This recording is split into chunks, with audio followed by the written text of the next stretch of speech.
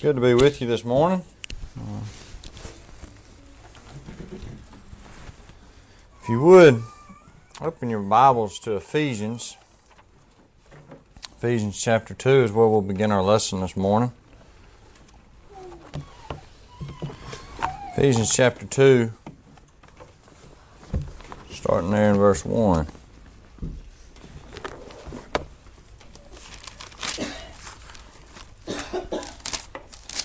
Ephesians chapter 2, starting in verse 1.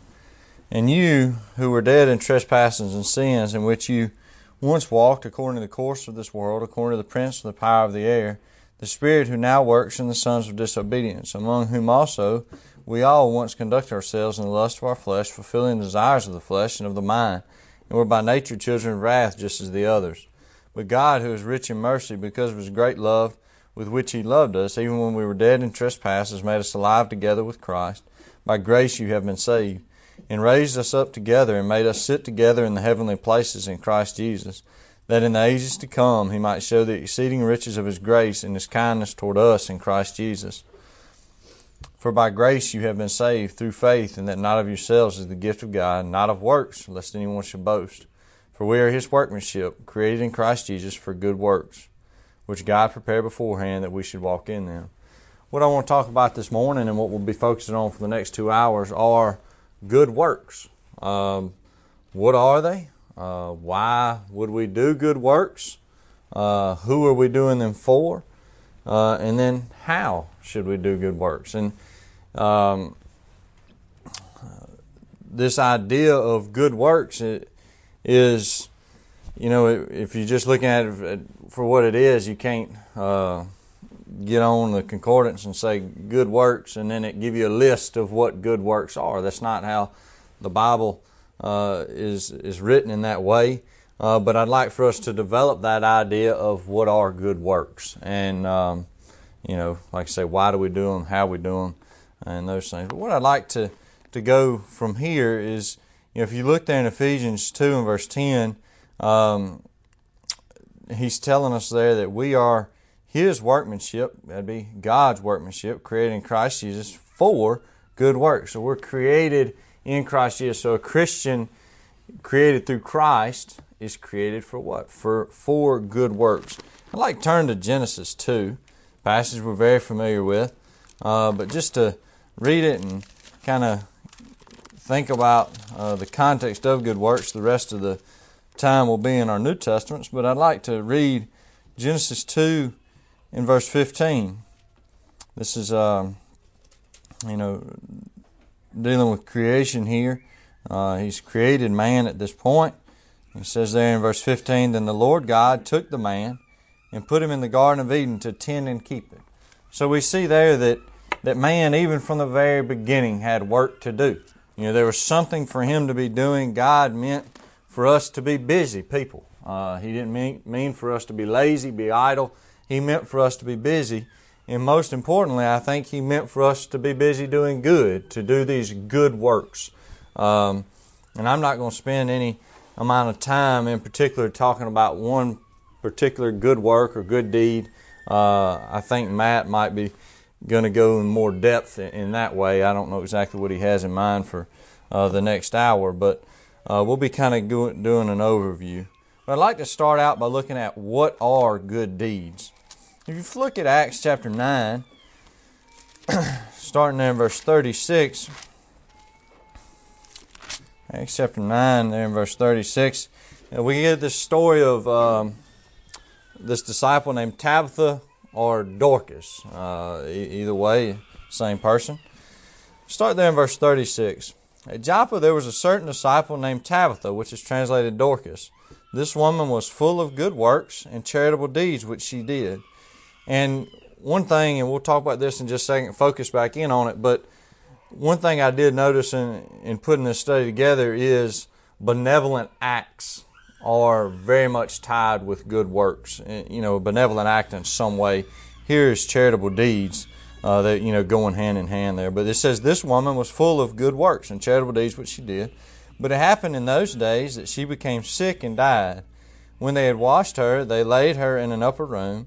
And since Lydda was near Joppa, and the disciples has heard that Peter was there, they sent 2 men to him, imploring him not to delay in coming to them. Then Peter arose and went with them. When he had come, they brought him to the upper room, and all the widows stood by him weeping, showing the tunics and garments which Dorcas had made while she was with them. And one thing that stands out to me in this passage, it says, and all the widows stood by him. So it kind of gives you an idea of who she was helping. At least that stands out to me as someone that we would at least think of as someone not as able to help themselves. You think about it, in particular widows, which you would think would be older women, but not necessarily, but widows, children, women in general, not so much able to help themselves. This is who was standing there, and what had she done for them? She'd made them tunics and garments. That was her good works, or at least part of her good works or charitable deeds. And I want to expand on this idea. We'll come back and think about that in a minute, but just keep that in your mind. Start in Matthew 25. Like I say, good works isn't just a list in the Bible, so you got to piece some things together, and hopefully I'm piecing the right things together. But look in Matthew 25, starting in verse 31. When the Son of Man comes in His glory and all the holy angels with Him, then He will sit on the throne of His glory. All the nations will be gathered before Him, and He will separate them one from another, as a shepherd divides his sheep from the goats. And He will set the sheep on His right hand, but the goats on the left. Then the King will say to those on His right hand, Come, you blessed of my Father, inherit the kingdom prepared for you from the foundation of the world. For I was hungry, and you gave me food. I was thirsty, and you gave me drink. I was a stranger, and you took me in. I was naked, and you clothed me. I was sick, and you visited me. I was in prison, and you came to me. Then the righteous will answer Him, saying, Lord, when did we see you hungry and feed you, or thirsty and give you drink? When did we see you a stranger and take you in, or naked and clothe you? Or when did we see you sick or in prison and come to you? And the King will say to them, Surely I say to you, as much as you did it to one of the least of these, my brethren, you did it to me. And then He talks about the goats, the ones that didn't do these things. And flip over to one more passage, and then we'll talk about maybe what exactly this is. James 1 in verse 27. James tells us there that in chapter 1 in verse 27, pure and undefiled religion before God and the Father is this, to visit orphans and widows in their trouble, and to keep oneself unspotted from the world. And I think what we see from these passages is that good works is just simply doing good for others, doing something that maybe that person couldn't do for themselves, or didn't have time to do for themselves, or just needed somebody. You see there in Matthew 25 about just being sick and coming and visiting, being in prison and coming and visiting, giving somebody some clothes, giving somebody something to drink, somebody something to eat. That's related here about, it doesn't necessarily say these are the good works, but I think just simply put, if you combine these things together, it's just doing good for other people. That's what I think the Bible tells us what good deeds are, good works are, doing good for others. We all know people that are just busy people about doing good for others. First person that pops in mind is our neighbor, a lady by the name of Bess Swedenberg. That lady is always doing something for somebody else. Every time you talk to her, she's going to take so-and-so a cup of soup, or take so-and-so to the doctor, or going and putting some flowers at somebody's graveside. And she's always doing something for someone else. And, I kind of look at my own life, and I'm not as busy as she is doing those kind of things for other people. But, it's not... when I think about who she's doing it for, it's kind of like Dorcas here. It's the widows. It's folks that can't do for themselves. And if you think about what James says, the orphans as well. He throws those people in there as people that are helpless within themselves. And then I also think about what would prevent us or me from being as active as this lady I've just mentioned, Miss Bess. I think a lot of it, not all of it, some of it's you're busy with good things. You think about Matt, he's got 3 youngins to look after. Miss Bess doesn't have 3 youngins at home, so she has more time to spend doing those things. But so there are some obligations there that maybe we just by the nature of where we are in a stage of our life, we don't have that much time. But I think some of it is just being more busy with me than I should be busy with other people. And you think about Jesus as a good example of someone who was not necessarily worried about him eating or him getting rest. He was more worried about others and their well-being. And I think Paul's a good example as well. And what that really boils down to is selfishness on my part, of being more worried about me than I am about other people. And so, I think that's something that can hinder us from doing what the Bible defines as these good deeds. And like I mentioned earlier, just out of Ephesians 2, is one thing, if you're looking at good works and what's being stated and throughout the Bible, you'll see that some form of a benevolent act is very closely related. And you can probably pull a benevolent act near about out of all of these passages, but some state them more explicitly. And that's something I wanted to just kind of look at for a second. If we'll flip over to Titus. In Titus, there'll be a lot of passages come out of Titus. It's a 3-chapter book, and if I've got it calculated right, there's 4 times that good works, those 2 words together, are mentioned just in these 3 chapters. But Titus 3 and verse 14 says, "And let our people also learn to maintain good works, to meet urgent needs," which would be something that someone else needs, a benevolent type act, "that they may not be unfruitful." So here, Paul's telling Titus to urge other folks to maintain those good works and to meet those urgent needs. And if you flip over to Ephesians chapter 4 and verse 28. Ephesians chapter 4 and verse 28. "Let him who stole steal no longer, but rather let him labor, working with his hands what is good, that he may have something to give to him who has need." And I know that verse doesn't explicitly say good works, but if we're going to be able to do these good works, what do we have to do? We have to be ready to do those good works. So if we've spent all of our time that we've just talked about, that is a limiting factor here of us maybe doing more good works.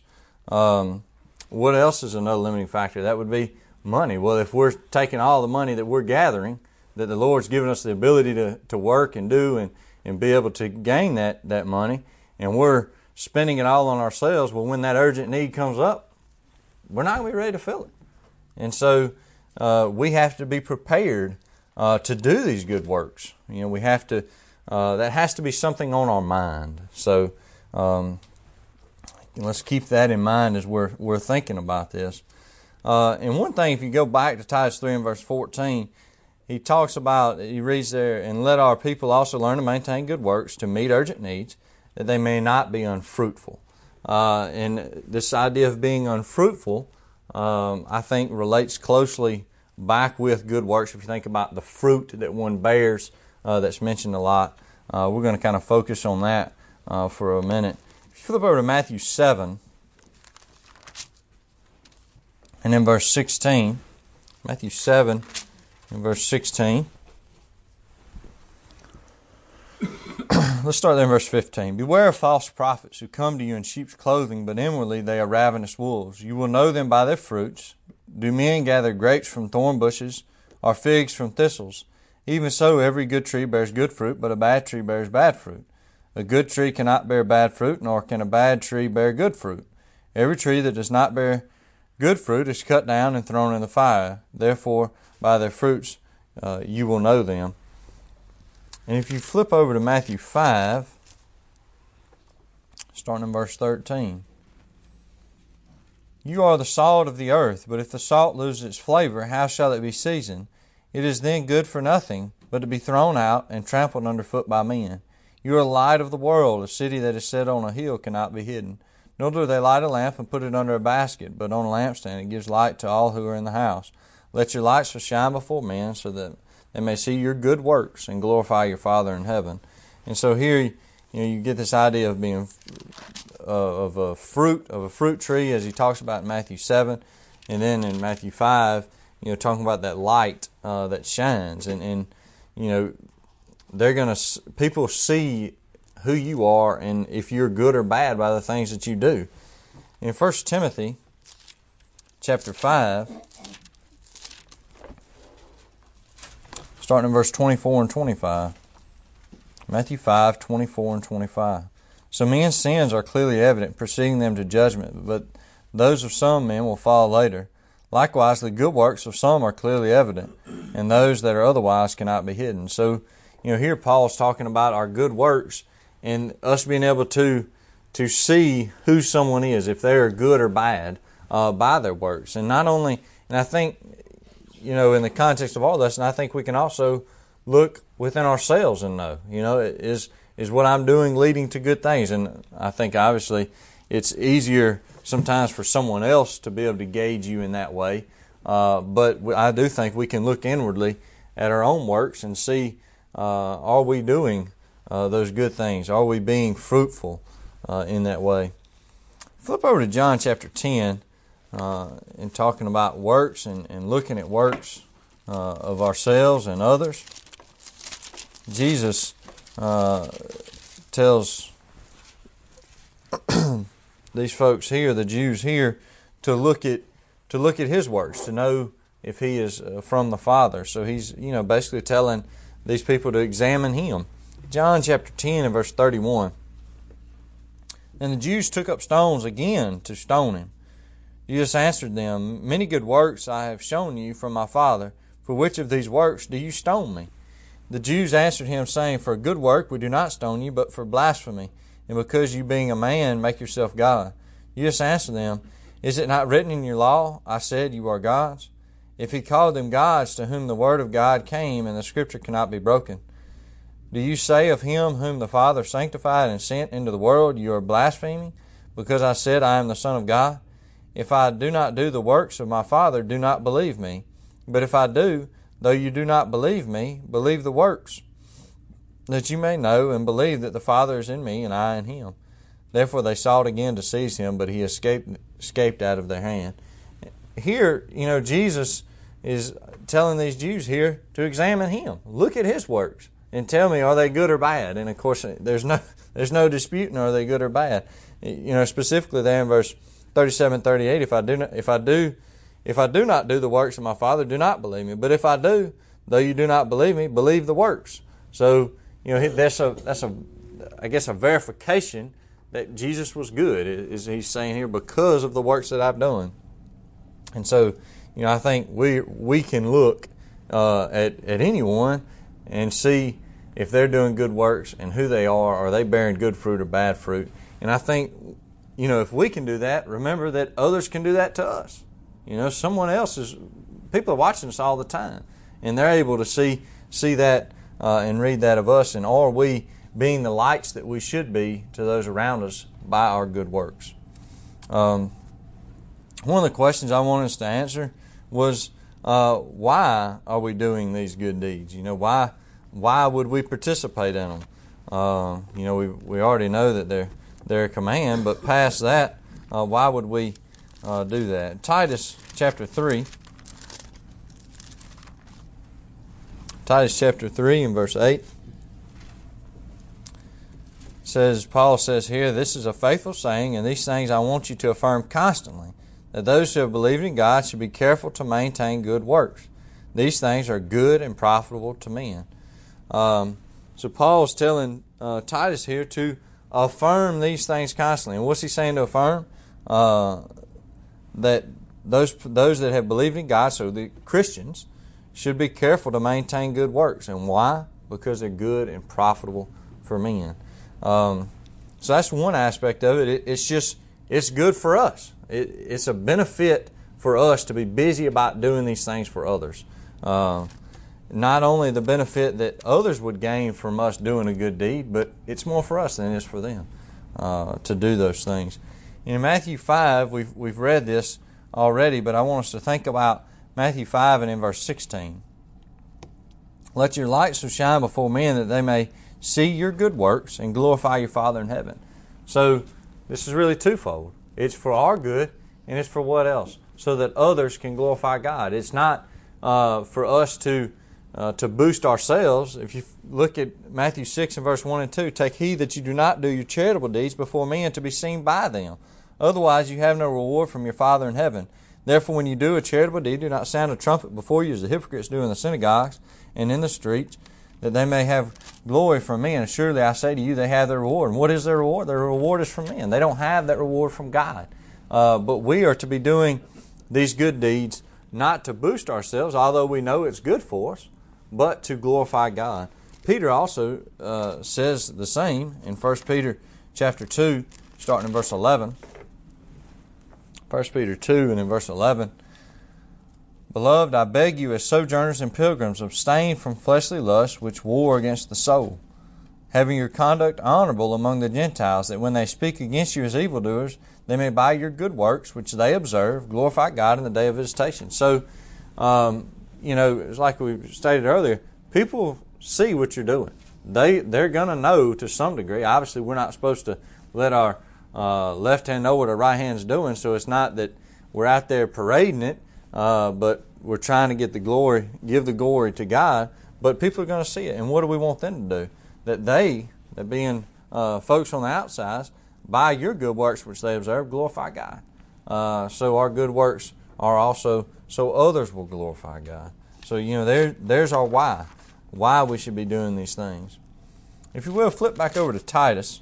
Like I said, Titus has this phrase "good works" in it several times. I want us to read the bulk of chapter 2. Titus chapter 2. Let's start there in verse 6. I tell you what, we're going to read the whole chapter. Let's start there in verse 1. But as for you, speak the things which are proper for sound doctrine, that the older men be sober, reverent, temperate, sound in faith, in love, in patience. The older women likewise, that they be reverent in behavior, not slanderers, not given to much wine, teachers of good things, that they admonish the young women to love their husbands, to love their children, to be discreet, chaste, homemakers, good, obedient to their own husbands, that the word of God may not be blasphemed. Likewise exhort the young men to be sober-minded, in all things showing yourself to be a pattern of good works, in doctrine showing integrity, reverence, and corruptibility. Before we go any further, you see there in verse 7, in all things he's telling Titus, and particularly, to show himself to be a pattern of good works. So he's supposed to be an example to those around him through what? By doing those good works is how he's supposed to be a good example. At least one way he's supposed to be a good example. Let's pick back up there in verse 8. Sound speech that cannot be condemned, that one who is an opponent may be ashamed, having nothing evil to say of you. Exhort bondservants to be obedient to their own masters, to be well-pleasing in all things, not answering back, not pilfering, but showing all good fidelity, that they may adorn the doctrine of God our Savior in all things. For the grace of God that brings salvation has appeared to all men, teaching us that denying ungodliness and worldly lust, we should live soberly, righteously, and godly in the present age, looking for the blessed hope and glorious appearing of our great God and Savior Jesus Christ, who gave himself for us, that he might redeem us from every lawless deed and purify for himself his own special people, zealous for good works. Speak these things, exhort and rebuke with all authority, let no one despise you. So what's he say there in verse 14? He says that we're supposed to be zealous for good works. And, I was kind of thinking about this during Stephen's lesson this morning. If we're supposed to be zealous for good works, that means we need to be looking for opportunity. Just like we were talking about in the 9 o'clock class, looking for opportunity to spread the gospel. But not only spreading the gospel, but doing these good works that we've been talking about, these charitable deeds, these benevolent acts, anything that we can do for someone else. So we need to be zealous for that. That needs to be something that we're striving to do, that we're going back to Ephesians 4:28, being ready to do.